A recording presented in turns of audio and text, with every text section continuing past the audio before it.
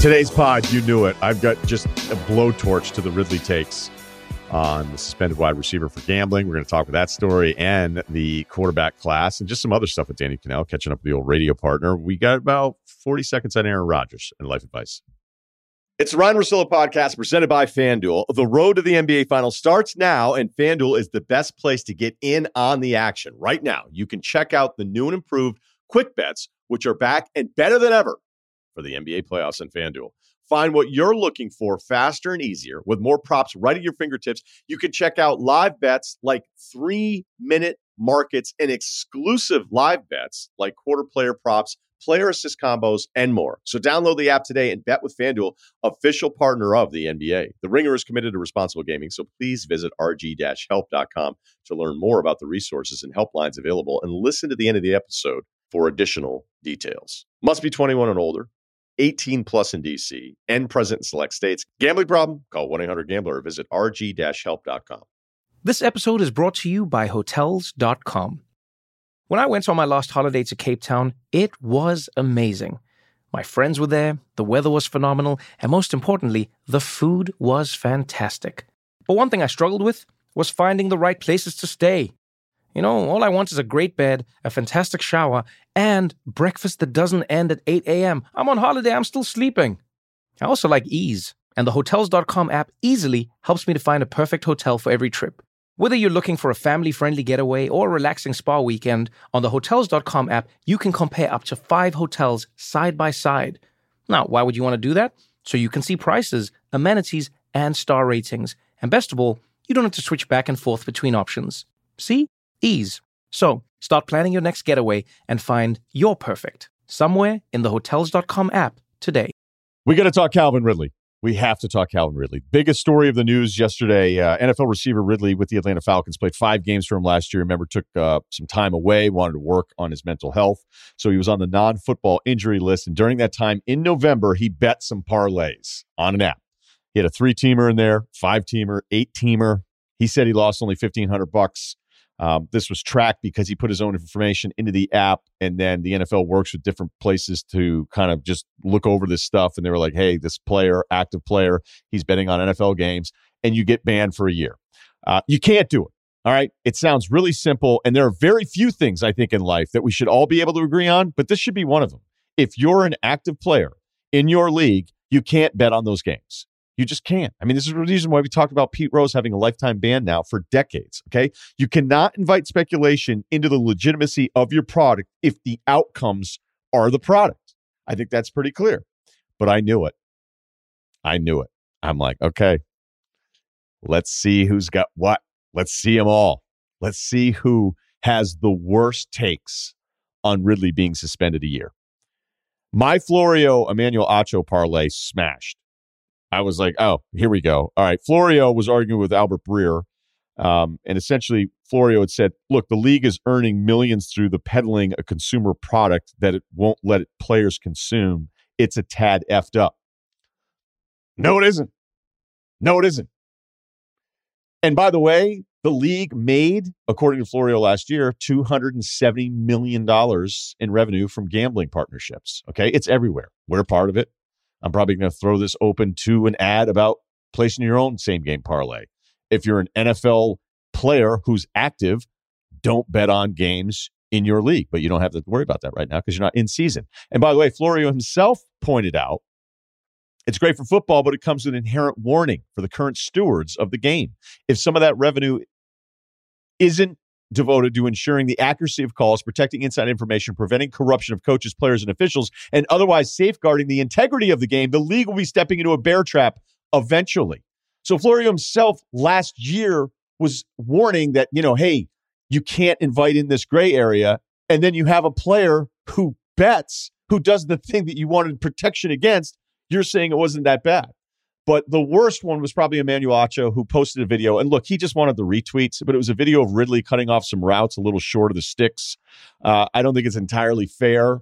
Maybe there's something there. Maybe the story gets bigger, but I don't know that it's entirely fair to post the video and then speculate as if there's this, well, who knows? He was short of the sticks there. Why did he cut off that breakaway route against Kansas City? What happened there? I'll admit, even if it looks a little weird, it's a little weird, but I also think it's entirely unfair to do to Ridley. But hey, again, people have made a career after just retweeting other people's fucking videos, so I'm not entirely surprised that it happened. And then that turned into a whole thing, and then he deleted the tweet.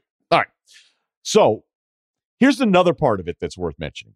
If the league is making $270 million this past year on gambling partnerships, guess who also makes out on that money? The players. So even though people kind of love to find hypocrisy in things, I really do. I think our society, I don't know if this is in other countries too, but it always kind of makes you feel, it gets back to my college football rant that I always go to, where if you already expect to get fucked over because you get fucked over in so many different things in life, that you're like, oh, hey, well, you're a hypocrite. Like, that's hypocritical. That shouldn't happen. I actually don't think this is hypocrisy. I don't think it's hypocrisy for the league to have gambling partnerships and say, hey, by the way, the reason our league is so successful is because people think it's legitimate and they're entertained, and we have these outcomes that people don't expect because it's sports and it's life and any given Sunday and all of that stuff. And then if people found out that it was fixed, or if certain players were fixing games for their own personal benefit, or were fixing games to get out of trouble because they were gambling with somebody that they shouldn't have been gambling with, then yeah, that would be a problem for a business that's hoping to one day generate $20 billion in revenue. I also think that the Miami Dolphins part of this is relevant, but I'm not sure it's the same thing, because as soon as Calvin Ridley, which again is one of my biggest premises, we have someone who is very obvious to blame, and in this case, it's Calvin Ridley. He is the person that fucked up. It is a very nasty punishment. You're going to lose like $11 million in salary by being dismissed for the entire year. He can appeal this within days. He can ask for reinstatement in February of 2023. Okay, so just to clear that part of it up. But we have the person to blame in Ridley. But then it's like, yeah, but who else can we blame? Can we blame a bunch of other people? Can we blame the NFL because of these partnerships? Can we blame someone else? Can we blame society?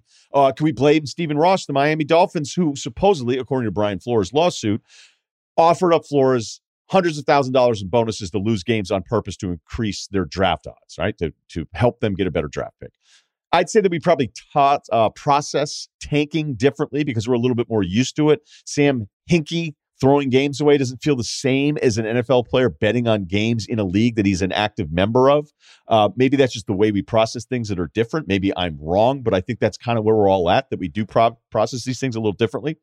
So to get that one out of the way, I want to then pivot to this, the analogy. I like analogies. Sometimes I'm great with them. Other times I get done with them and go, that was a bit of a reach. That wasn't the best one you ever had. I tried to come up with a perfect analogy for this. What's the perfect analogy for somebody at the workplace where you know definitively there's no argument about it? You just can't do this.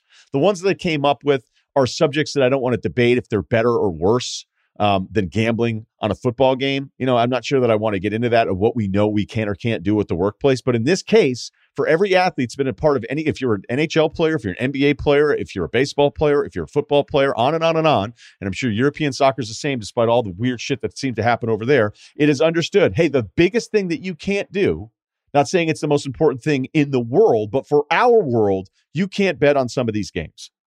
And the point is, I couldn't come up with a perfect analogy because this one is so obvious. This one is so obvious. You could say, oh, like insider trading. Yeah, but I don't know. It's not cool, but some people figure out a way to do it. Real estate. Well, what if you do this? Or what if your mortgage, you do, there's all sorts of stuff that you hear about that can sort of happen. And yet none of them feel as definitive of being somebody betting on games in a league that you're an active member of.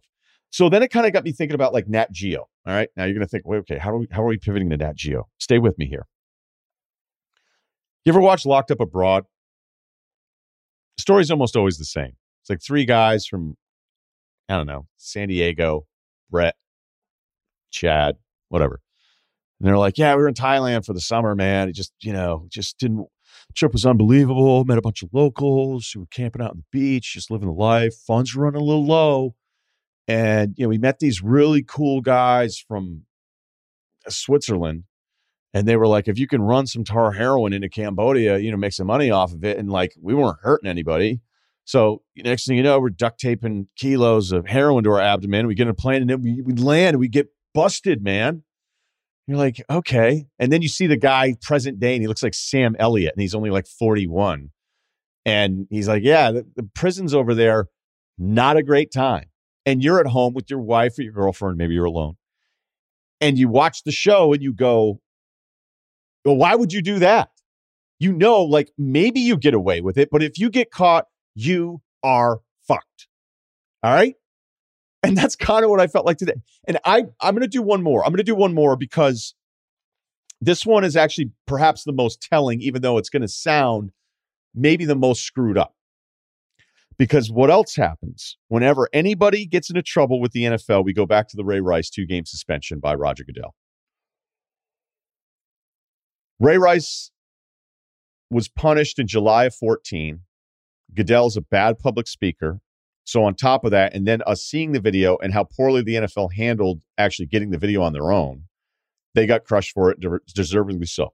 But at the time, even though nobody likes this, the time, I don't think Goodell, I don't think the NFL, they were aware of what the reaction was going to be because there have been other people that have been suspended for domestic violence, but it was different because it felt like the world kind of changed because they saw the video that day. So the NFL is like, all right, the CBA says we could do this, and this is what we did. And then it became weed suspensions versus Ray Rice suspensions for about, 7 years. Because of that one always jumps in. It's like, well, look at Calvin Ridley, but then look at weed. I'm like, all right.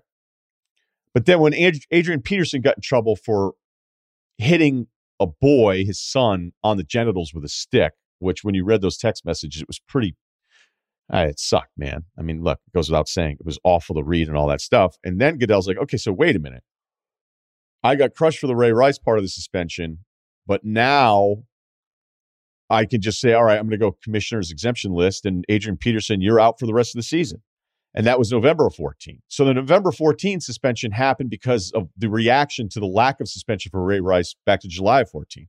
And by the way, the real punishment for Ray Rice, he never played football again. So 2 games, not enough games, full season, whatever. The NFL doesn't get any credit for anything, and I understand why, those criticisms. And I'm not saying that 2 games was necessarily right. But what I'm saying is that you ended up getting the punishment with Ray Rice. So every one of you that tweet about Ray Rice only getting 2 games, the NFL gave you the punishment that you actually wanted because professionally he was done at 26 years old. The reason I bring this all up, and it's as fucked up as this is going to sound, is that we've now had, I don't know how many examples of people breaking the law, doing terrible things at home, and in this case with Ray Rice and Adrian Peterson, domestic violence and child abuse. And I don't think it's ever really hurt the product. Has it? Do you watch less football now? The ratings after a little dip, they went back up, didn't they? Projected revenues, new TV deal, all the stuff, the money keeps pouring in because the consumer has shown that you may not like it and it may bother you, but it's not going to bother you enough to change the channel. But if you were to learn, as much as everybody loves a conspiracy theory, if you were to learn that games, that the outcomes were being impacted because guys were actually betting on the games that they were in or getting inside information from a friend from a college that's on another team, if you started to hear about any gray area where you felt like the outcomes were less legitimate, that is what the NFL is protecting itself against, because that might be the thing that could impact their business, because unfortunately, none of the other stuff has. This episode is brought to you by Arby's. You know what I hate is after lunch, there's all this time before dinner. I hate it. So I'm always like, do I do this? It's like, you should. Gain season, throw in a little something extra, an appetizer that just starts hours before dinner. It just gets so frustrating when there aren't great options. That's where Arby's new 2 for $5 chicken wraps come in. Available in your choice of ranch, barbecue, and honey mustard. They're perfect for that afternoon snack attack or as an add-on to your meal. Food Buddies. Arby's 2 for $5 chicken wraps are here for a limited time at participating locations. Visit an Arby's near you or order ahead on the Arby's app. Apple Card is the perfect cashback rewards credit card. You earn up to 3% daily cash on every purchase every day. That's 3% on your favorite products at Apple, 2% on all other Apple Card with Apple Pay purchases, and 1% on anything you buy with your titanium Apple Card or virtual card number. Visit apple.co/card calculator to see how much you can earn. Apple Card issued by Goldman Sachs Bank USA, Salt Lake City branch, subject to credit approval. Terms apply. Danny Kanell, is with us. What's up, man? What's going on? How we doing? I usually I'm on here like hoodie and a hat, and Cerruti, the first thing he notices is like, whoa, it's like the hair. It's a little bit high. I think it's more the angle of the laptop that's looking up at me. But I have to do some on-camera stuff for the franchise tag, deadline and all that today after the show. But I actually need some advice from you. Can I flip the script on you? Because I love life advice. It's a great segment. Love it. You don't listen to it. Who are you kidding? I absolutely do. I'm in a bad spot. Okay. Because so after the end of every football season, I get a little bit loose, right? You're traveling a lot. You eat a lot. You're eating on the road. It's hard to stay healthy. Workouts start to fall by the wayside. Now, even more with my kids getting older, more activities. Like there is so little time in the day to work out. So I kind of let it go a little bit. I had hopped on the scale a few weeks ago, probably the week of the Super Bowl, and I was 226. Which is about the most I've been since my freshman year when I played baseball. And that was your freshman 15 that I had put on. So I knew what I wanted to do, but then it was like all-time low because a couple weekends ago, I'm out by the pool with my girls, like trying to be good dad, like throwing the ball with them, playing outside, have my shirt off. All of a sudden I get a message on my phone and it's Courtney, my lovely wife, Courtney. She sends me a picture and she's inside, I'm outside, and there's no comment because there was really no comment necessary. I should try to find the picture and show you, but I don't want you to screen grab it because it's very like shirt off, as bad a pose as you could get, a little bit of man boobs that aren't really there, loose around the gut, just awful. So I was going to get in gear anyway. But that was like the final straw. And it kind of irritates me because I didn't want it to work. Like I don't want it fat shaming me into getting in shape, but it did kind of set the alarms off. So I knocked off the first 6 or 7 pounds pretty easily. Like that came off pretty well. But I'm thinking about taking it to the next level. And there's nobody better to ask about. Like I have a meeting set up with one of these blood work places where they do HRT, the hormone replacement therapy. Yeah, well, you're just going to get on growth hormone. You already know. Is that it? Is that it? But I've never tried it. I've never done it. I want to look like Jeff Bezos is basically what I want to look like. Like that's the goal. Not pre-Amazon, post-Amazon, like the post-divorce Jeff Bezos is what I want to look like. I want what he's taking.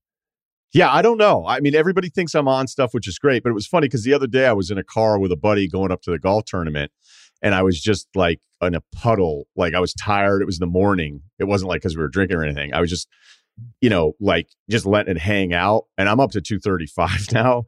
And it looked like I had a massive gut because I was just like, just the form. And I noticed him kind of looking down like, wait, what's going on with Russillo? Did he just get crazy fat out of nowhere?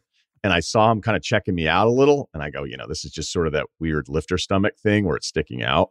But again, I'm not all ripped up. I haven't taken anything. So I don't know what to tell you other than everybody that I've heard that's taken stuff that's older. They're like, this is the greatest thing ever because my knees feel good. I'm playing pickup hoops. I'm moving like I haven't moved before.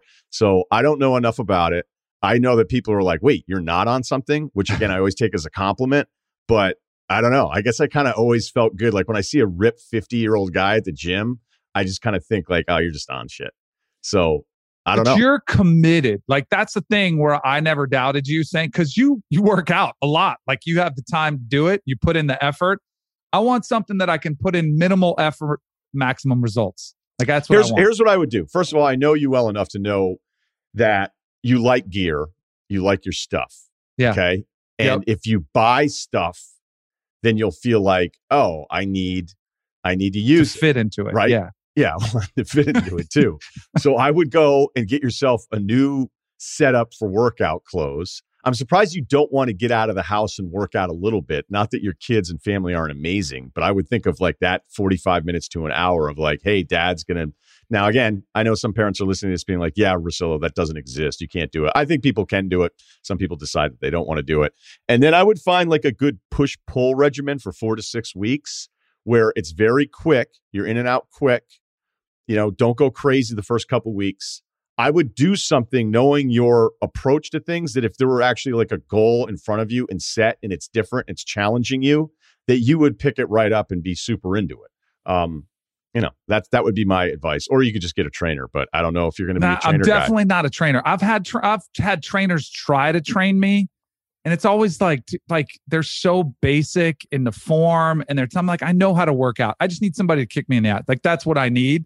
But I can do that to myself. So I'm with you. Maybe you should post the picture on social media, and then I thought about it. Yeah, I thought about it, but I'll wait till the after. Then I'll go before. Here's the before, then the after, because I don't want to do it now in case it doesn't get turned around. I don't want that out there. So if I get there to where I want to go, then I'll go, here's the before, there's the after. But I'm waiting until that moment.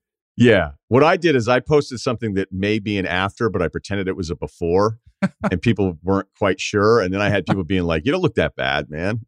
And I was like, "All right." Your Instagram, oh my gosh! Again, are you still? I haven't seen any posts recently. Are you still giving me the ironic Instagram? I'll have to look.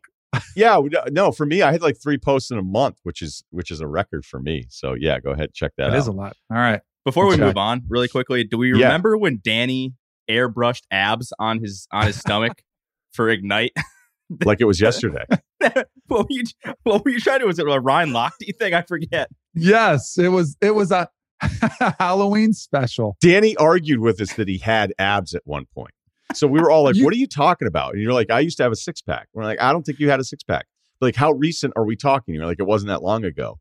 And then, by the way, Cerruti calling the show Ignite is my favorite part of the podcast. Well, I don't remember what it was. Unite. Come on. Unite. It was on ESPN. Ignite. Maybe it would have been a success. Maybe it would have been more successful. On my mind. Maybe it would have been more successful if we would have called it Ignite. Welcome into Ignite. Here's the thing. I will maintain. You could enhance the abs that are already there with a light airbrush. You can't just create a 6-pack.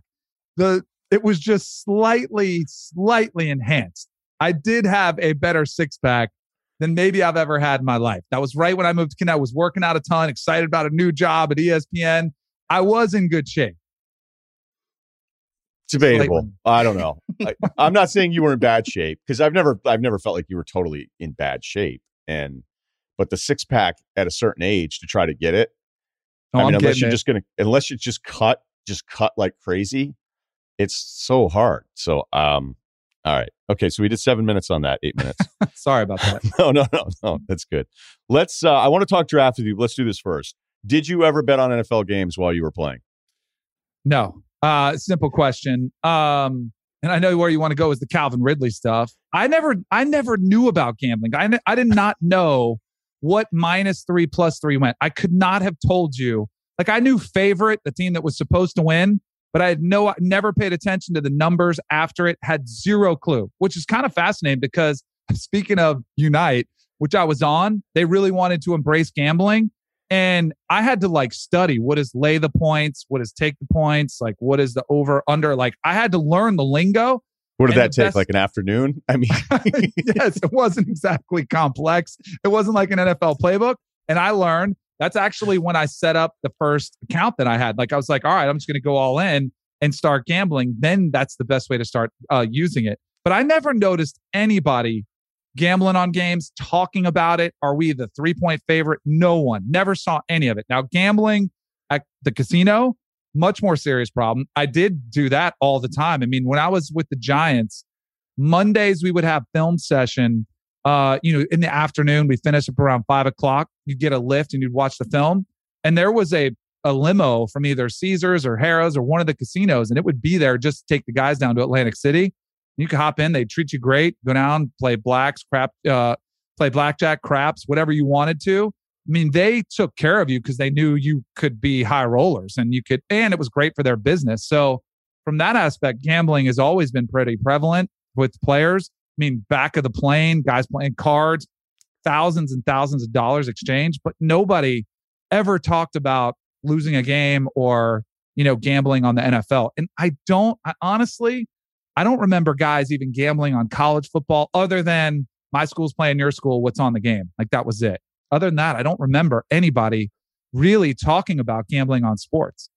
I don't know what the rookie, transition was like, but did they talk to you about it? I mean, I know they do it now nonstop, but did they talk to like the scared straight talk, like an Art Schlichter type deal? Yeah, absolutely. And it's everywhere. And this is even before, it's been so prevalent in society. It was always, here's the worst take example. And it was Art Schlichter. He was the one, but there's signage all over too. There's a sign everywhere you go. And it was usually all the same, like steroids, the PED stuff, domestic violence was always harped on, like don't do anything foolish, don't get arrested, don't hit women, and gambling. You literally could not do it. Like of all the things, like when I look at what happened to Calvin Ridley, and it's not that, like most of the rules in the NFL, they're really an IQ test. Like just don't be a dumbass and you'll be fine.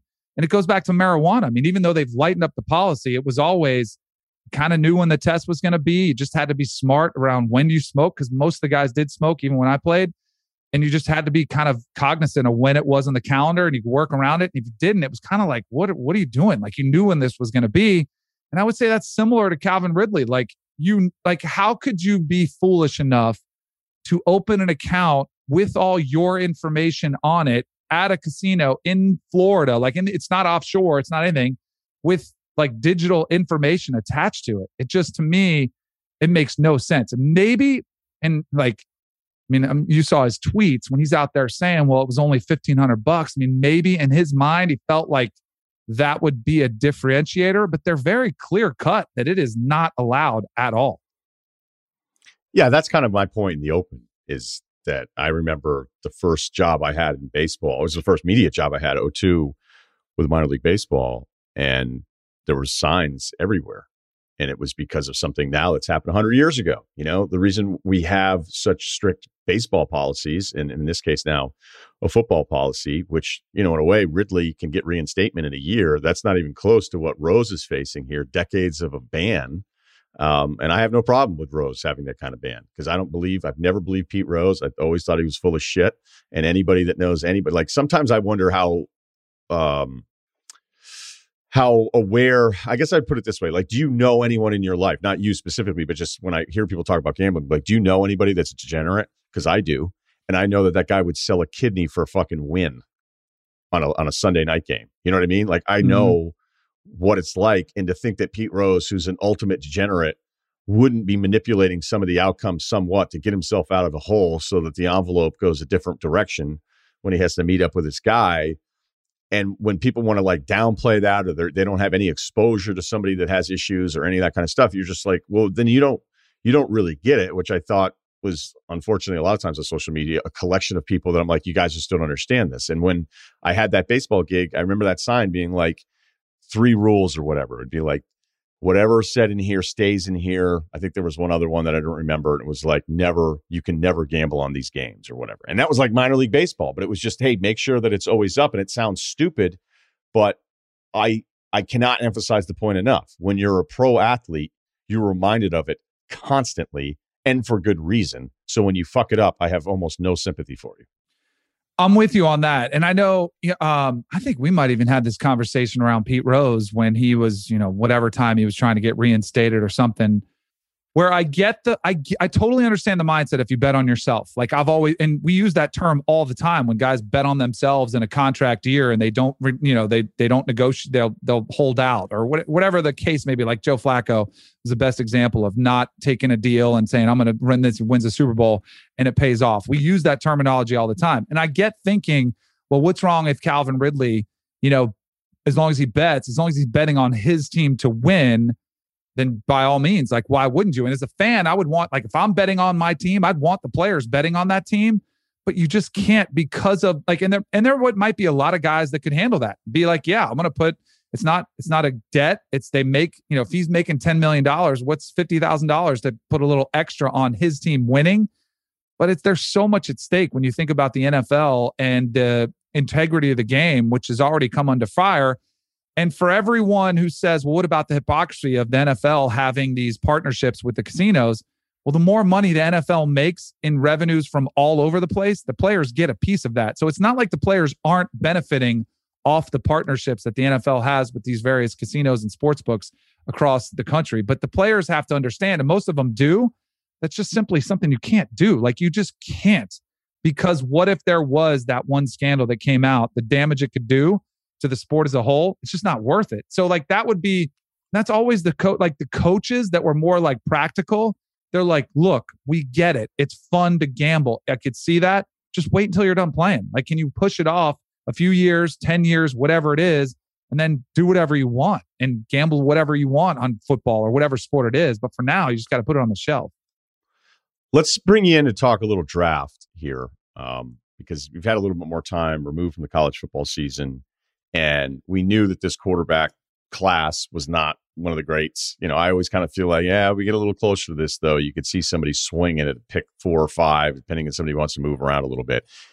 I have seen, whether it's Pickett, I've seen Corral, I've seen Malik Willis, who I think is whatever a riser would be in this stage.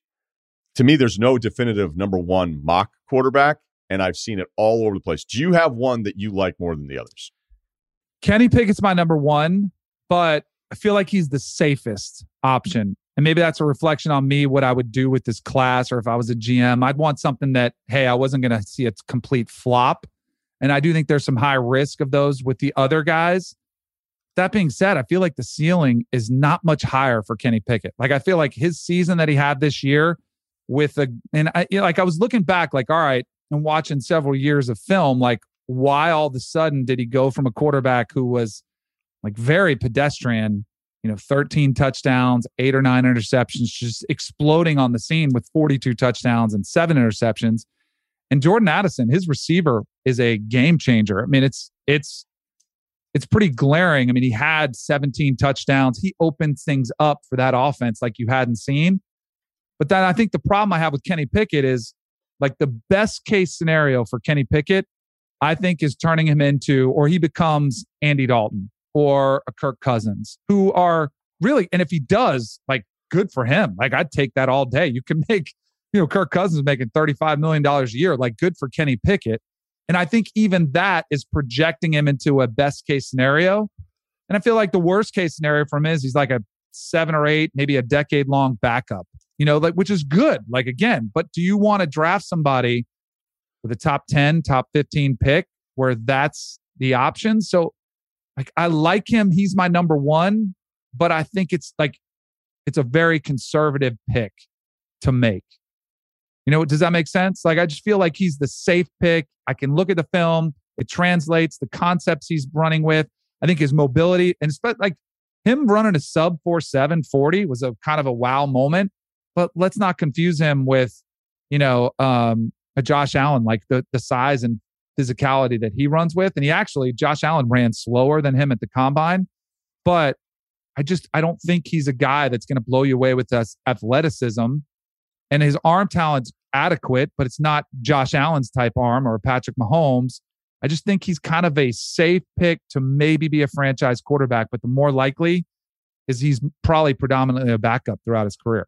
Don't you think, though, if a scout said that to you in the war room, you'd be like, well, then why are we taking him?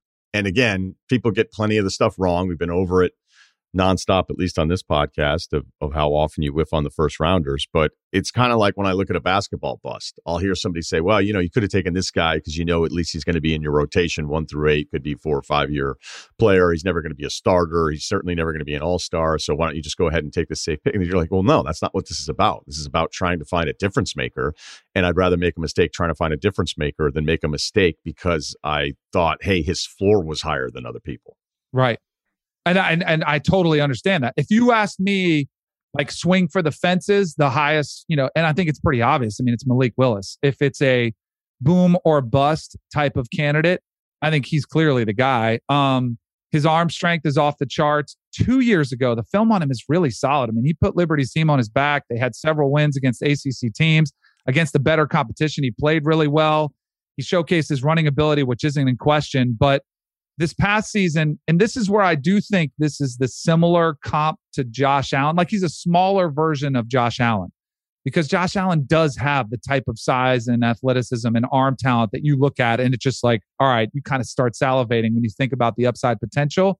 Malik Willis isn't anywhere near as a physical specimen as Josh Allen. Josh Allen's 6'5", 245, maybe even more, and it can throw it out of the stadium.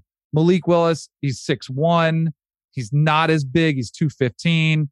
And his arm talent is good, but it's not off the charts good. So, yeah, I could see it. But I almost feel like he needs a system similar to what the Ravens did with Lamar Jackson or the Eagles did this past season with Jalen Hurts, where you're really going to make him a feature of the quarterback run, RPO game, which if you do that, I think it could translate. But can you open it up? And we're seeing that debate right now with Lamar Jackson. Like, can he evolve into a quarterback or doesn't even have to? Because the Ravens have pretty much made it all clear that we're good with the way he's playing the game, but it does come with risks. And if teams start to figure that out and they take away the quarterback run game, then we've seen kind of Lamar Jackson come back to reality. And I think that's the risk you want with Malik Willis. Now, the upside on him, like, could he become a hybrid sort of, because he's not as fast as Lamar Jackson and he's not as big arm talent as Josh Allen. So he's kind of like, I see him as a combo of those two, but on the up or down, it's like not the same. Does that make sense? Like those are the comparisons. I mold them together, but you don't get the best of either one. So like you might swing for the fences and get a really good quarterback, but then I think you might be in a conundrum like you are with Lamar Jackson. Like if you tailor the system to him, can you stick with it and can you win long term with it? Like in your thing too, if I was a team, I would be like, and I took some heat for saying that this quarterback class sucks as a whole, because it does. Like top to bottom, there's really not one guy. There's no consensus number one. The debates we've even heard just around two of them. You kind of see like safety valve pick or a swing for the fences with a pretty high risk of bust. I would desperately be trying to trade out and trade down, or I would be looking at the free agent market over these quarterbacks. And then what I would do is I would love to take a swing on a guy in a second or third round, like a Desmond Ridder, a Sam Howell, if he drops, somebody like that, where you don't have to, invest a first round pick. And there's so much depth of talent at the wide receiver position, other positions that you could bolster up in the first round. And I would rather say, let me take a flyer on one of these other quarterbacks in the second or third round and see if that's the type of upside you get, as opposed to taking a much riskier play and investment and a higher investment in one of these guys in the first round.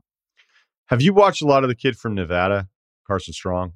Because I can't tell if it's like he'd be the cover of a magazine. He would be, when he's drafted and you see his B-roll, people are going to go, wait a minute, like why is this guy behind all these other people? But I saw him a lot. A lot. So I did CBS Sports Network, like Friday night games, and the Mountain West was featured on there. So we saw a lot of his games, watched a lot of them. He's really slow, but he had a knee injury. So like, was he really hampered by that all season long?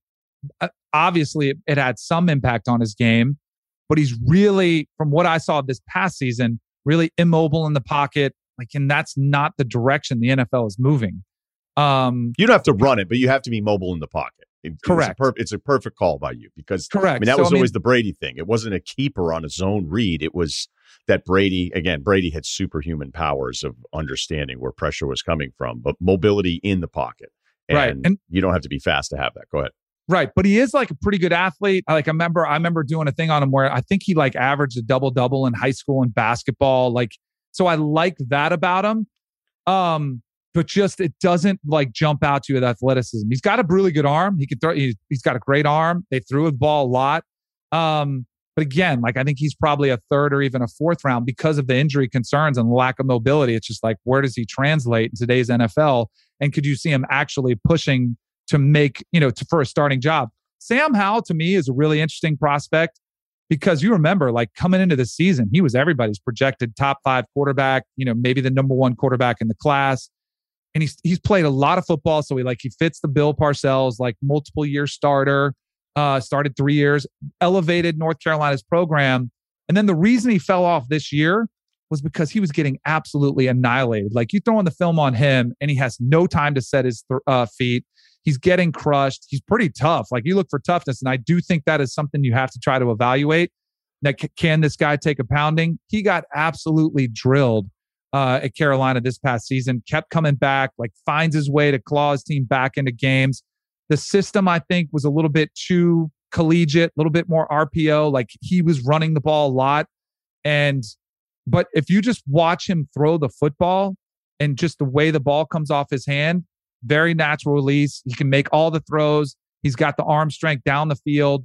Where I think, and he's a guy that, again, more of like maybe a Drew Brees, like, cause he's 6'1". And like, when I say this, like, I'm sure people are like, oh, you're saying he's going to be the next Drew Brees. No, I'm saying like, that's the type of quarterback that you can envision him being, like a pocket passer, pinpoint precision accuracy, gets the ball out of his hands quick, good leader, like good intangibles. So like that Sam Howell to me is a really intriguing, and he's actually, from his interviews at the combine, like when you get around him, like he feels like a franchise quarterback, and he blew people away at the combine, which I think is why he was forgotten about as a first round pick. And I think a lot of people are thinking after the combine, the way he threw the ball, the way he interviewed, he might have put himself back in the first round. I saw the video of the guy picking up garbage, and I went, all right, now we're talking. Yeah, that's your guy. Right. I think it was it an Ivy League QB? I think EJ Perry, from Brown. Yeah, that's right. And so maybe he did it, and it was awesome. I also think there's times where guys do stuff knowing this is going to look awesome. I'm very cynical. The Malik Willis one, I was not cynical about at all, helping out a homeless guy in Indy, because I've spent time with him, and he's incredibly impressive. Like, he'll win the room every time he's in it. And the fact that video, even though, again, I think people would do crazy shit. I think agents would do crazy shit to make their guys look good. That video was taken from across the street. So, who knows? Yeah, but that makes it look a little bit more like it was just spur of the moment. I had a confession on my radio show where I was like, I'm so cynical on these things now, because I would put nothing past these agents. I haven't met Malik Willis like you have. I know he blew people away at the comment as well. Like, I would hope that they're just real and genuine, but that doesn't mean somebody else wouldn't capitalize on the moment and try to spread it out there just to show like, oh, this is the guy you want to build your franchise around right here. Look at what a great guy's going to be in the community. And the EJ Perry thing too, like, it was filmed, I think, didn't one of the NFL Network like reporters, I think she filmed it. She was the one that said, look at this. Like, all I would say is these kids have been coached up so much. I don't put anything past them. But good for them. Like, good to have the awareness of, hey, this is an opportunity where I can make myself look the way that you want to be perceived. Like, why wouldn't you do that? Like, I think everybody should be doing it. They should be fighting each other to pick up the garbage, to say, like, this is millions of dollars on the line. Why wouldn't you? And they're coached. Like, every one of these coaching, like, combine training facilities, they teach you, like, they get your 40 time technique down. They show you the drills you're going to do, but they're also prepping you for interviews and prepping you for the week and how you interact with those other players. And, do you hop to the front of the line and all that kind of corny stuff? I would be doing all of it. Like, whatever you can do to portray yourself in the best light possible. Why wouldn't you do it? It would make me not want to draft you, actually, because I would go, all right, you're so deception based, like, deceitful is the right word. And I'm not saying this about EJ at all. I have, or I have either no one of right, them. And right, I just right. Right, well, Malik, right. I believe, because I've met him, and so that's it. I don't know about the other one, but I just love on draft day, like, D-line gets drafted 28th, and you're like, had 13 and a half sacks last year for NC State and ran a 4.7, put up 32 reps. He goes, and the way he fought for position to get garbage in front of other guys, he let everyone cut him in the line. You're just like, I don't know. A lot of this shit, I don't think we can pretend. And Twitter seems to think it matters so much. Oh, they love that it. It's such a win that it also kind of turns me off for the whole part of it. All right. We didn't talk about Ole Miss, Matt Corral. So I think he's one of those more boomer bust. Love the way he throws the ball. His improvisational skills, I think, are off the charts. Like, what he does when things break down. He's a little bit of a product of the system that they were running with Jeff Levy and Lane Kiffin at Ole Miss, which that system hasn't produced the most successful quarterbacks at the next level. But I hate that, because I heard that about me, right? I mean, it's you can't help the system you played in. He won in that system. Much I hate to admit this, I think he's really been hurt by not being able to work out and play in the Senior Bowl. And, of course, the injury that he had in their bowl game was, everyone was talking about, oh my gosh, like, look, this is the, that whole argument, the debate comes around. I do think it's hurt him. The film is solid. Like, I think the ball comes off his arm really nice. I think he's kind of, so I have Kenny Pickett 1, and I had Matt Corral 2, and I had Malik Willis 3. But like, if you're looking for upside, I think there's more upside on Malik Willis than there is on Matt Corral. So I'm debating, do I move Corral down 1? And I'm probably, and a lot of this maybe is a prisoner of the moment, watching Malik Willis throw at the Senior Bowl because he threw the ball great. In bad weather was a big, like question mark. How are you going to do when it's rainy and cold? And it was, and he probably shined more than any quarterback at the Senior Bowl. Again, at the Combine, threw the ball really well. And I do think that's hurt Matt Corral. He's kind of fallen to the back of the conversation a little bit. But I think he could absolutely come back to the top with a strong pro day, which I think is coming up here in a couple weeks. But I hate to see that it's been impacted by, an injury that was insignificant, but it just shows you what a fine line it is between, being a top 2 or 3 quarterback. We've talked a lot on the radio show about when you were drafted and coming in, and your background was different. Like, you didn't play a lot of big time high school football. You didn't play football until very late. You played at a small prep school.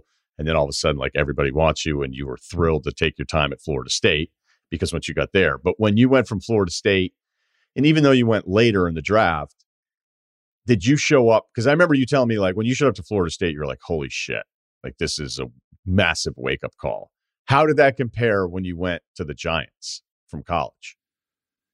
So the interesting thing for me was, if you would have asked me that question before the draft, then like, yeah, give me a chance. Like, give me a chance to start. Give me a chance to compete. I did have the wrong priorities, though. I did want to go to warm weather. Like, the 2 spots I wanted to go to were Denver and Miami because it was John Elway and Dan Marino, like quarterbacks that I saw growing up that were idols of mine, that were back into their careers, that I could back up for a year or 2 and then learn from them, groom behind them, and then step in. And I'm not saying I thought I was Dan Marino or John Elway, but the styles of play were similar. Like, especially Marino was a pure pocket passer, didn't run at all. So I was like, yeah, I could do what he does. Nowhere near as good, but maybe I could develop into that type of player. So that was my like hope coming out, getting ready for the draft. And then the Broncos come by and they select a kid named Jeff Lewis out of Northern Arizona. The Dolphins kept coming up on the draft, and like, it was, I didn't think first round was possible. Second round goes, they start selecting other guys. Third round comes, Dolphins select somebody else. And then that night, like, so it was the first 3 rounds were the first day. So they go by. And that night was probably one of the longest nights of I've told you this before, but the longest nights of my life is the thoughts that are going through my mind are, am I going to have to go back to graduate school? Do I go try to be a doctor like my dad? Do I go play baseball? Because that was still in the back of my mind. Like, man, I was a good baseball player, but like, football, is this not a reality? Am I not going to get drafted? Am I not going to have an opportunity? So it kind of like almost shifted over like by where I got drafted. So when I got drafted in the 4th round, the thought I kept having was, I just want to make the team, because as a 4th rounder, I was probably safer than I thought I was, because they did pick me in that round, but it's not like you're guaranteed. Like, 6th and 7th round, clearly you're on the bubble. You're going to have to claw your way to make the squad. But as a 4th rounder, and they had Tommy Maddox there, who had a lot of playing experience. They had Dave Brown was the starter. Tommy Maddox was the backup. And they had Stan White from Auburn. And he was, pretty good college quarterback, similar to me when he was at Auburn. So I was just thinking, man, I want to claw my way and make sure I make the team. And then I would say my confidence grew the more that I watched, Dave Brown play, the more that I watched other guys. The way you said that. Because I love Dave. Dave's the best. But when you start seeing somebody do things and you're like, well, I could make that throw. Like, you start building confidence of, you can even picture yourself being like, well, I can do that better than him potentially. And then my second year, because he had the advantage with Dan Reeves' system that he had been in it already for a couple years. And then when Dan Reeves was fired and Jim Fossil came in, that's when my second year, I really started getting more antsy and, all right, I know the system just as well as he does. I feel like I can make the throws just as well as he does. And I did not think I would start, but when he got hurt and I started playing, I just felt like I had more confidence. We had a great defense, so I didn't have to do a whole lot. But I was definitely on the more patient approach of, and I do think, like, to the detriment of my career, I started almost too early. Like, and some of that was immaturity on my part. I wasn't ready to handle that.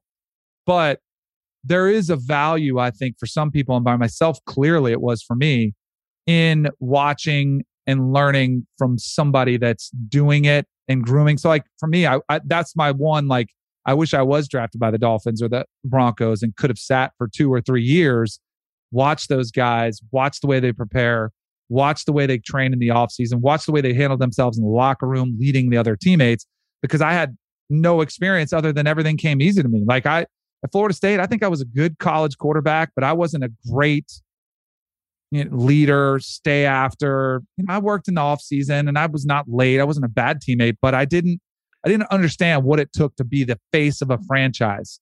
And I feel like I didn't really learn that till later. And if I would have been able to watch those guys do it, I think it would have been more beneficial to me in the long run, as opposed to it was great. I got to play early and we had success early, but then like the success happened so fast that it set this bar of, okay, got to make the playoffs every year. You're going to have to do this. And we started losing games. I started getting killed. And then the next minute, I'm gone, like cut. And then I was pretty much just destined to be a backup for the rest of the career. Was there ever a rookie that was drafted at quarterback of a team that you were on where you were like, oh no, this guy's better than me? Or the other way where you went, oh, they screwed this up? No, when I was on the Falcons, they drafted in the 7th round, I believe, Doug Johnson out of Florida. And I was, second year in Atlanta. I was only one. I had signed a 2-year deal, so I knew my contract was up. And I just felt like and they loved him. They loved Doug Johnson coming out. Like you could just hear like the positive reviews to the press. How annoyed were you? I was pretty annoyed. And he did not lack in confidence either. And I love Doug. Like he's a good dude. But like, I think he had Slinger on his license plate. Like you gotta have some serious swag to be rocking that. Now at Gainesville, it's one thing, but like you might want to take that off there. He's a really good dude. But he was like, he was coming for my job, which I understand. And that's a part of the game. But it was aggressive at the time. And I felt like, okay, this is going to get a little bit annoying. Like I need to have to like fend this guy off. And then I didn't play well that year. I ended up getting hurt, had surgery after season, and they just didn't renew me and they kept him. So I kind of knew what was happening. And then I think he went on to he might've started one game and had an opportunity. It just didn't pan out for him. And then the last year, and this was not, another player I don't think might have been drafted. So Bradley Van Pelt, you and I have talked about this. Remember Colorado State? Oh, local hero. Late kick.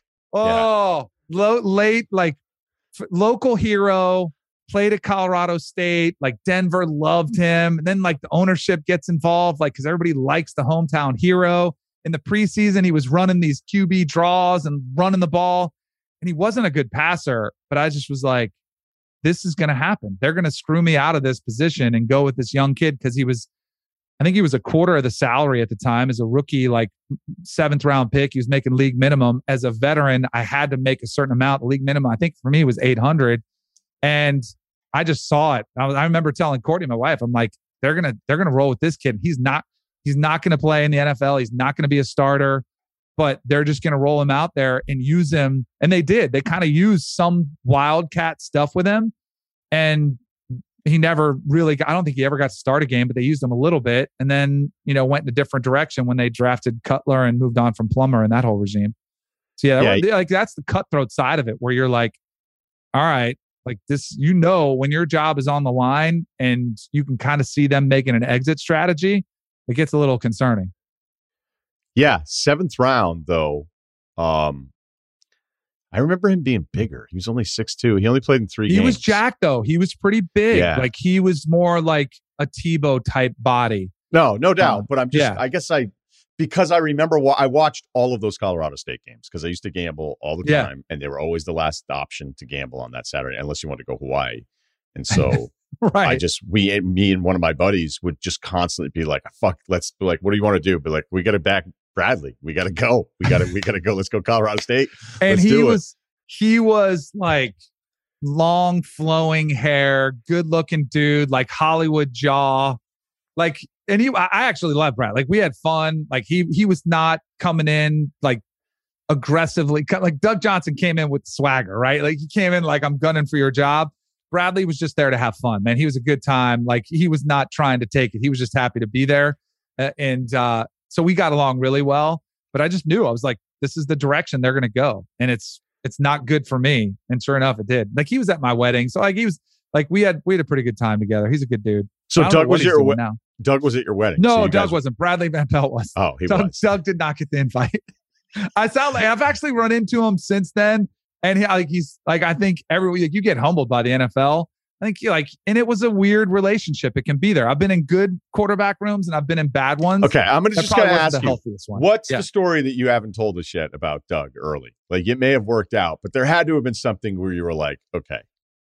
Fuck this guy. you know who was on the staff there was Les Snead, and Les Snead was his guy. Like that's who saw him, and Les Snead was bottom of the rung of scouts, and they were very like, let's go hunting this weekend. Where are we going hunting? Like Doug was an outdoorsy guy, and I was not. I was more a golfer, and so they were like buddy palling around, and it just got like the brown nose aspect came into it and just became annoying. It's just one of those things. And you're trying to hang on for a job. And I don't know, it wasn't the healthiest that I've been there. No, by the way, it wasn't like horrible. It wasn't anything egregious. I mean, he was just trying to play. Slinger is the second best vanity plate of Florida program quarterbacks, right? What's the other one? Your boy, Chris Ricks. Yeah. What was his? But I don't think it was a vanity plate. I think it was bigger than that. From what I've been told, for those that don't know, Ricks, when he showed up on campus, according to legend, 20 years ago, he had a plate that said "Look out, DBs." Yeah, but it was like LK. It was because it's a lot of. Well, see, I think it might. So here's where I think it might have been. I think there was a Jeep with the wheel cover. Like how you have the Jeep with the wheel in the back, and then you can customize those. That's even better. Yeah, that's all in. The vanity plates aren't enough. You need the whole shebang. That's the legend, I believe, has it. Okay. What he had. All right. Before we let you go, we got to check in on the youngest member of the Kanell brood. Yeah. Brady Buckets. How's Brady Buckets doing? She's better, struggling a little bit with rehab though. So 6 weeks she's been in a cast. She got it off last week. And broken ankle, 2 places. She had to have a screw put in, which has a little washer on it. I don't know why it gives me a kick. Like you can see it on the x-ray. There's a washer that holds it in place.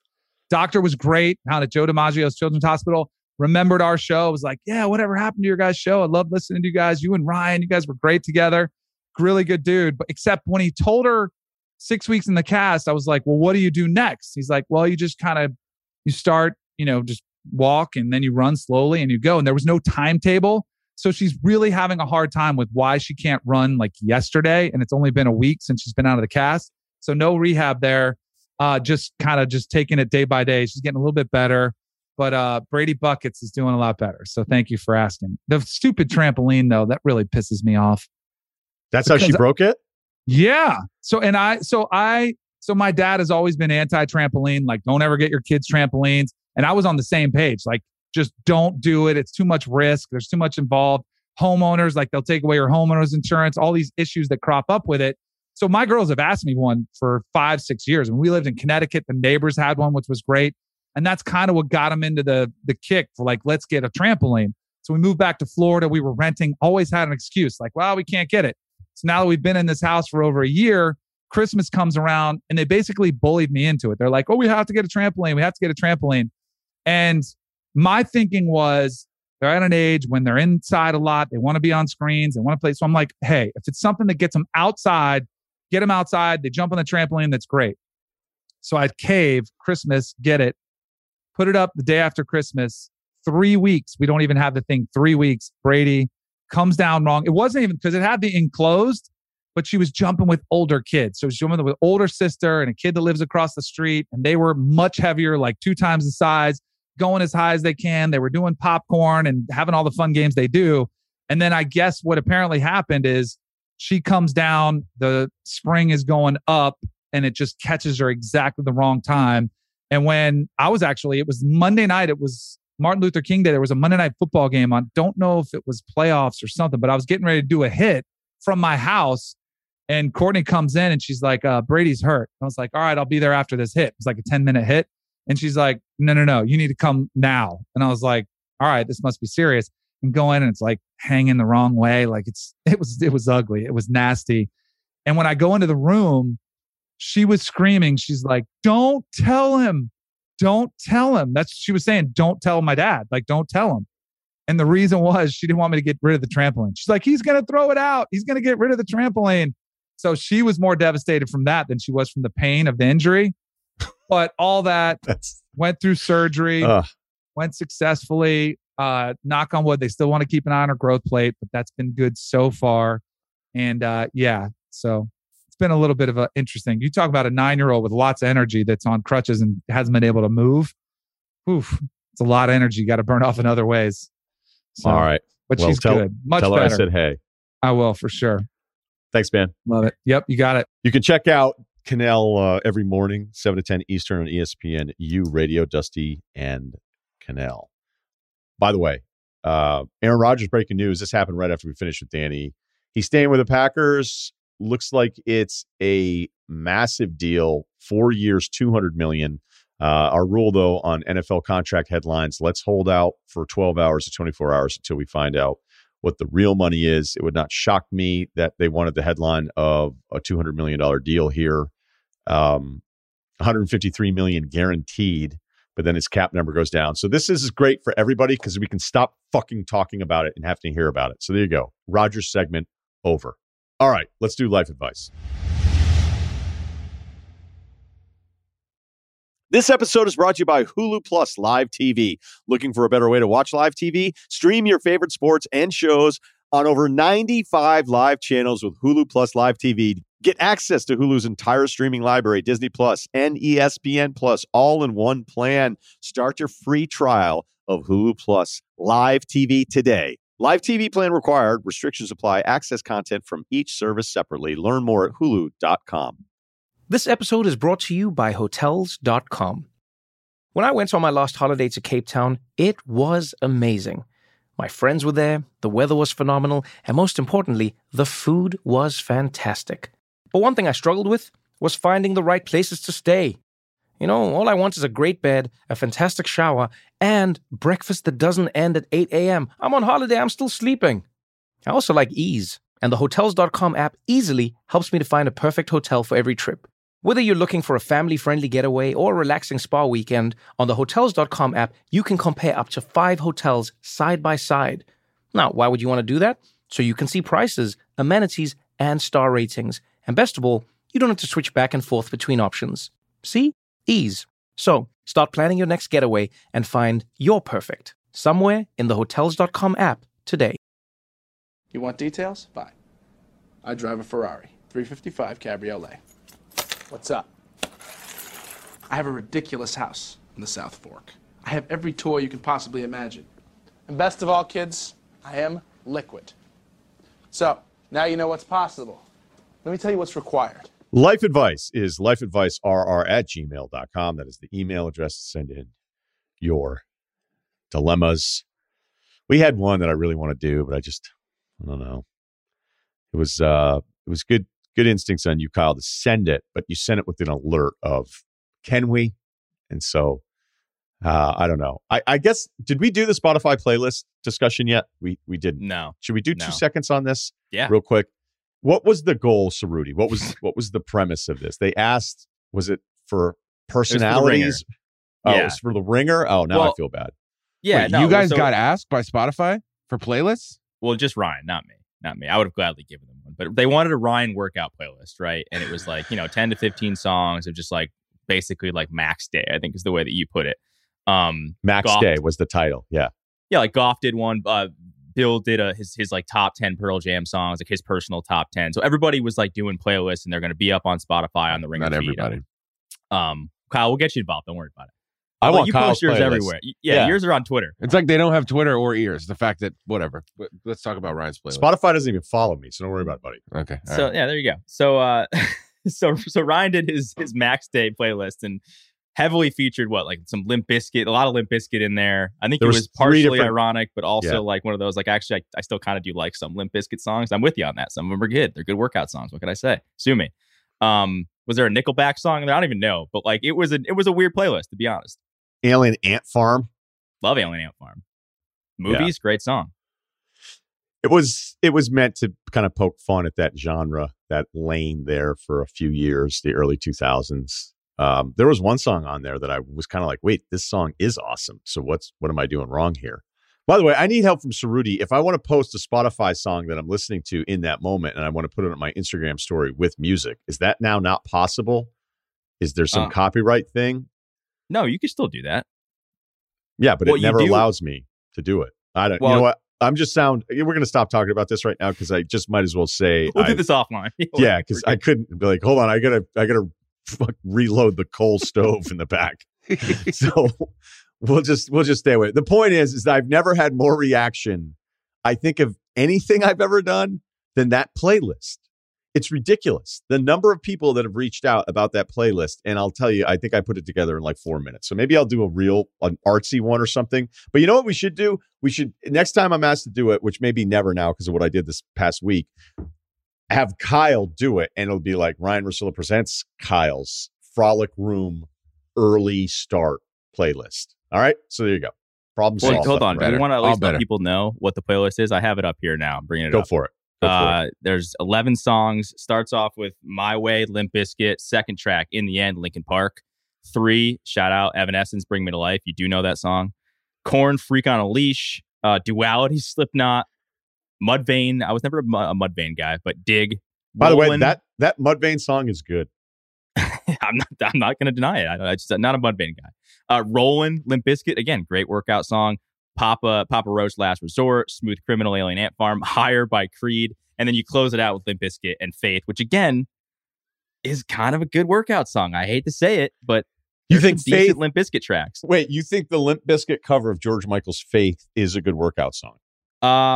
Maybe not that one specifically, but like My Way, Rollin'. What did I have? Take a Look Around. I had on one of my Peloton rides the other day. It's great. It's awesome. And by the way, thanks to you, I just got into Tool again, so I appreciate that. There was no Tool on this playlist, but there should have been.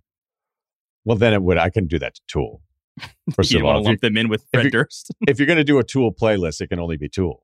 All right, that'll be the next one. You can't do that to Tool. Everybody knows that. Kyle, I can't tell if you love this or you hate this right now. There feels like there's like an animosity filter coming off of you right now on the Zoom. No. And it's not that you did it. I didn't know that like folks were getting asked. That's what really bums me out is that folks were getting asked.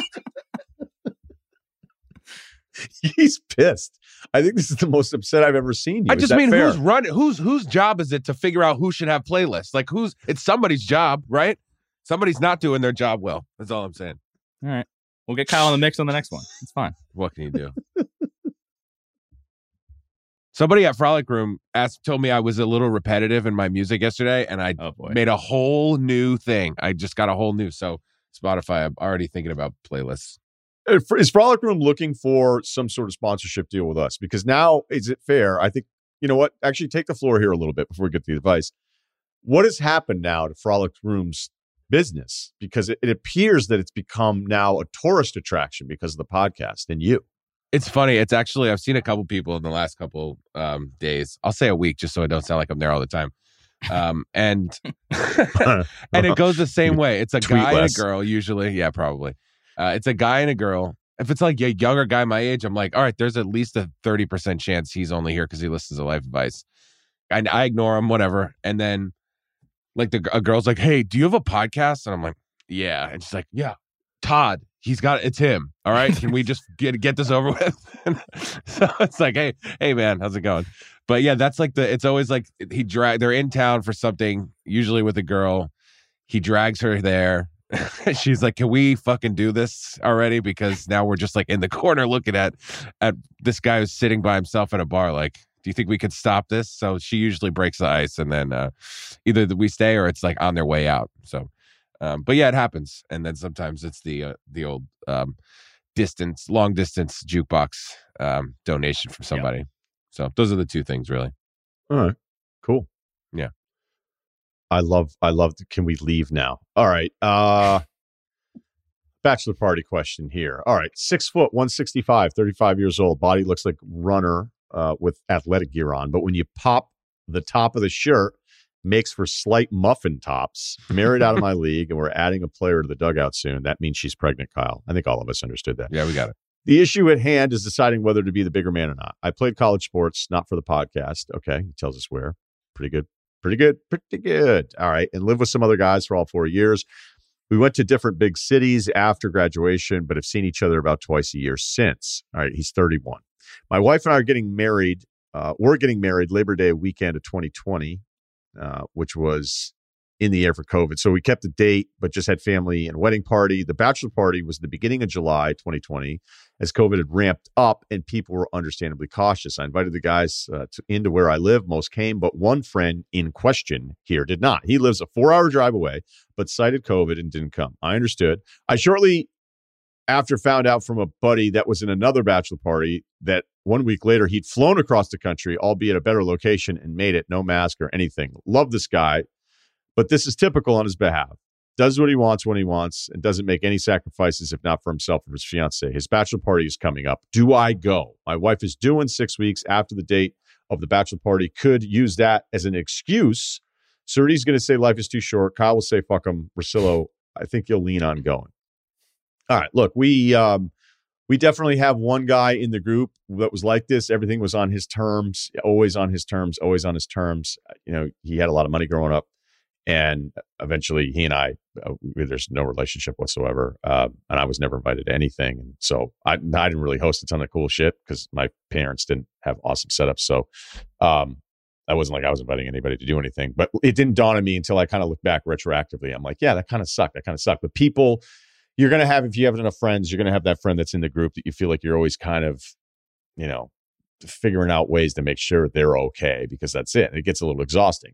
But that's not really what this is, okay? What this really is about is you denying yourself a weekend with the rest of the guys that you seemingly still get along with really well.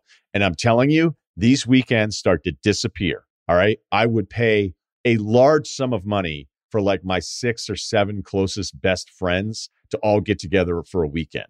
And I'm just talking about like I would pay the price of attendance and then whatever else it would take because they're almost impossible now at my age, like to get that many guys together. So at 31, I'm telling you, cherish these moments where everybody's going to be able to get together. And just because it's his fucking party, who cares? You're still going to get to see everybody else that's there. So go into it with that. Yeah, he wanted to go to something else, you know? And if the other thing that he went to was going to be awesome compared to the thing that you were doing, you know, I can admit that there'd be some things that may come up where I go, hey, sorry, man, that I can't make it to this because I'm definitely going to this instead. And if you do it all the time, then maybe you don't become friends anymore. Maybe you can call that person selfish. You're not wrong to feel these things. But what I would say is to spite yourself, I think we do this far too often, to spite yourself the enjoyment of a weekend with all your buddies as these become few and far between as you get older and older and the kids start coming around. Don't do that out of spite because you're going to love the option. You're going to wish you had this option in another 5 or 6 years as you guys all get older. So go. I was going to say something that was kind of the opposite, but I think you kind of won me over. But did he say that his baby's going to be 6 weeks old by the time he's leaving, or his baby's due 6 weeks after the bachelor party is? I forget if it was whichever end this was on. But either way, I don't think that that the wife would 6 weeks after. 6 weeks after. So I don't know. That might suck too, right? I mean, I think the wife would be far more upset after the kid were born. Mm-hmm. But again, I don't know. I don't want to get in an argument with pregnant wives on this. I agree. What I was going to say was goal of this. What I was going to say is just say you can't go and cite COVID. I thought that would have been hilarious. But just do the exact same one. You don't have to say my kid or whatever. Just that COVID, dude. That would be hilarious if you're still like crazy hey, out there. This COVID thing, I want to just check off every precautionary box. So and then like really get after it that weekend and post everything on Instagram. See you in 23. No, Ryan, I'm with you. I think you nailed everything. I mean, unless you're like Russell Westbrook level petty and you're not going to be able to have a good time because you're going to be so annoyed with this guy, then yeah, all right, maybe don't go. But if you just want to hang out and have a good time and you're having a kid, like I got a couple bachelor parties coming up this year with some close friends, and they're like some of the things that I look forward to most, like even more than the weddings. Like it's not even that we're doing anything crazy. One of them we're going to Burlington actually, Ryan. We're just going to hang out on the lake and just hang out and drink and just be together. You're right. The older you get, like we've been trying to plan a vacation with my friends for like 5 years now, and shit just doesn't work out. So you need to take advantage of these times when you can just have like a dude's weekend. And this is one of them. And honestly, even if you go, fuck that guy, you don't have to talk to him the entire time. Just talk to your other friends. So I would say enjoy yourself unless you're going to be super petty. Anything else? No. Okay. Seems pretty straightforward. This is just a follow-up that apparently, this is what's so great about the podcast, especially, recent history of it and just the audience, and the numbers and everything. How many people hadn't heard the Dirk Bentley story? So we had a lot of follow-up to that. And so that's great. And I'm glad everybody appreciated it. And they actually posted the story from Dirk's Instagram account, which I can pretty much guarantee you he doesn't run. So I would guarantee that he wasn't like, hey, let me get a shout out to the podcast here. But it's a great story. It's an inspiring story. And that's great. And so we had one guy chime in. It was just too good. So I'm glad Kyle sent this one over. It said, listen to your story about unsupportive friends at Dirk Bentley last week. It reminded me of a story my boss told me a few years back about one of his close friends from college who was friends with Jim Henson, the Muppets guy, back in the mid-'70s. Apparently 3 or 4 months before he caught national attention and blew up, him, the friend, and a few guys staged what was tantamount to an intervention to get him to chill with the whole frog and pig thing. Oh, that is so good. That's so good. We have an announcement at the end of the podcast too, but we'll do this one quick. 6'2", 180, 185 bench, long arms, also not that strong. 32, hair recently started receding, beard just started graying. Fathering young kids is starting to show on my gut and face. Needless, I'm not 21, nor do I look it. One of my biggest pet peeves is getting carded at restaurants or bars. These are not the college or spring break places that inevitably carry more liability for serving minors. Oftentimes, once momentum has been gained with a bartender after the initial meet and greet and the first drink is ordered, that momentum is lost when the request to see an ID is made. But having the ID ready at a less busy, more sophisticated establishment never seems to work out socially either and makes me feel like a loser. I've started tipping accordingly. Am I being a dick? The other night, I took my family to a mid-level American fare suburban bar and grill, which is the best description of Chili's I've ever heard of. The kids are obviously mine, or maybe Applebee's on a date night. All right. The kids are obviously mine. My oldest, who's 7, was calling me dad. Clearly, I'm not under 21. Well, The waiter, who was about my age or younger, took drink orders for everyone and then asked to see my ID while I started fiddling with my youngest, who was in a high chair. The annoyance clearly showed on my face when I begrudgingly pulled out my wallet with one hand whilst holding my 18-month-old. He then proceeded to annoyingly scan the identification for far longer than he needed to and flipping it over multiple times. Needless to say, his tip greatly reflected my annoyance at the circumstance. Sounded like this guy left maybe an 11%er here. I certainly know it's the law, but what about the unwritten social law that bartenders and waitstaff need to be cool and able to read the room? What type of ID checker was a younger Rosillo, cool or cautionary? I was not cautionary. That was sort of policy at the time, the places that I worked at. Although one place in the vineyard that I worked at was a little bit more upscale. We had to, but by the way, back then technology was pretty easy. Be like, oh, stencil, got it. New Jersey profile pic, 90s. Whoever was pumping out those New Jersey IDs made a killing. Anyway, you know what I'm going to tell you on this one? If you look that young at 31, that you're constantly getting carded all the time, just understand the annoyance now is going to be worth it for how good you're going to look when you're 50. That's it. Like I saw the picture of you here. You look like a young guy. You just look young. You're going to want to look young as you get older. So yeah, it sucks. And it's a little bit extra. And you probably built it up in your head. You're pre-annoyed because you're expecting it to happen because it's happening to you all the time. Yeah, it'd be great if the person could read the room a little bit better. But the fact that you're holding an 18-month-old and you have a 7-year-old that's calling you dad and the fucking server still can't figure it out that you're not 21, that means you're going to look so much better than everybody else when you get to your 40s and your 50s. That's the way you should look at it. Be happy about this, even if it's slightly annoying. And you know what? Hopefully you're at least 15%. That's all. Anything else? I just think you should master the like one word. Like I've done it too, where it's like sometimes it's with cigarettes. It's like I come in here all the time, whatever. I know if I forget my wallet and have to use Apple Pay at my go-to 7-Eleven, and it's 50% of the chance, depending on which one's working in there, they're just going to say no. And that's fine. So, and I get it for that because there's cameras on you all the time. But, when people are like, can I see your ID or something? I mean, I'm 28, so it's really not crazy, but I'll just do like all right. Like I won't do it like mean way, but I think I've actually mastered. I think I'm actually elite at it, if you will, is this the like, all right thing where I'm a little surprised and they get it. So I think just get better at doing that all the time. All right. So, Rudy, you're a young-looking dude. Yeah, no, I feel like I probably am a similar thing to this guy. But don't, especially places like that, like the big chains, whatever, like they have to be extra careful about this. So I think that like they'll card people in their 40s and 50s, I feel like, at certain establishments, just because it's the law and they have to card everybody because they don't want to like, make it seem like, they're only carding people who are young. We're carding everybody. There are no questions asked. Everybody has to deal with this and just deal with it or don't come to our restaurant. I think that's kind of the deal.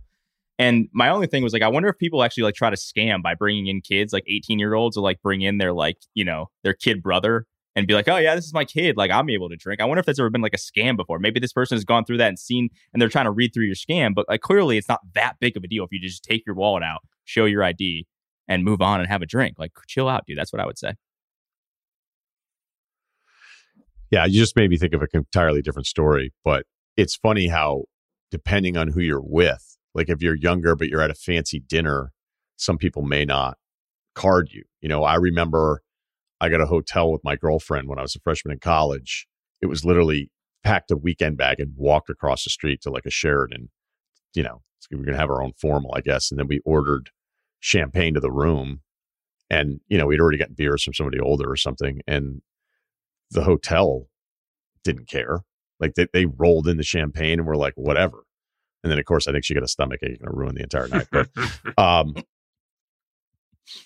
I remember, this actually has nothing to do with it, but I don't know. I'm trying to think, is that my first beer? I don't know how old I was. I might have been 14. And I was, laying brick all day out back, hot day, getting a couple ice waters in you throughout the day, just trap rock dust, patting it down, rubber mallet out there, making sure the edges are all in line, snapping a tape, checking your levels, pitch it away from the foundation a little bit. And then the guy came out and just started handing out high lifes. I was like, what the fuck?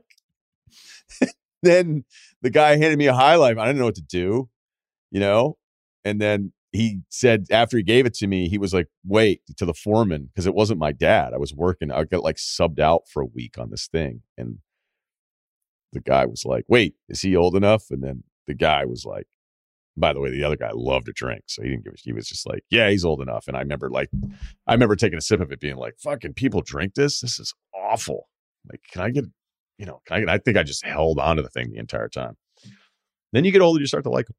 So there you go. Big Full time, circle. Yeah. Okay. Thanks to everybody, Kyle and Steve, Ringer Spotify. And yes, we edited out a life advice that we did that's maybe the best one we've ever done, but we all collectively agreed. I don't know. We just don't want to even invite into anything of being critical of us in this spot for not understanding something. So maybe I shouldn't even be fucking talking about it now. Who knows? The lost tapes. If you ever start a Patreon, it'll be there. Yeah, there you one go. day it'll get dropped on YouTube somewhere. Yep. Show us. We need the missing life advice. We didn't even give any advice. We just read the email. And we're like, we're out. There was nothing to be said. Yep. We got done. We had a great time. Then we looked at each other and said, can we air that? We said, we probably could, but there's always a 1% chance somebody will try to take this and turn it into something that it clearly isn't.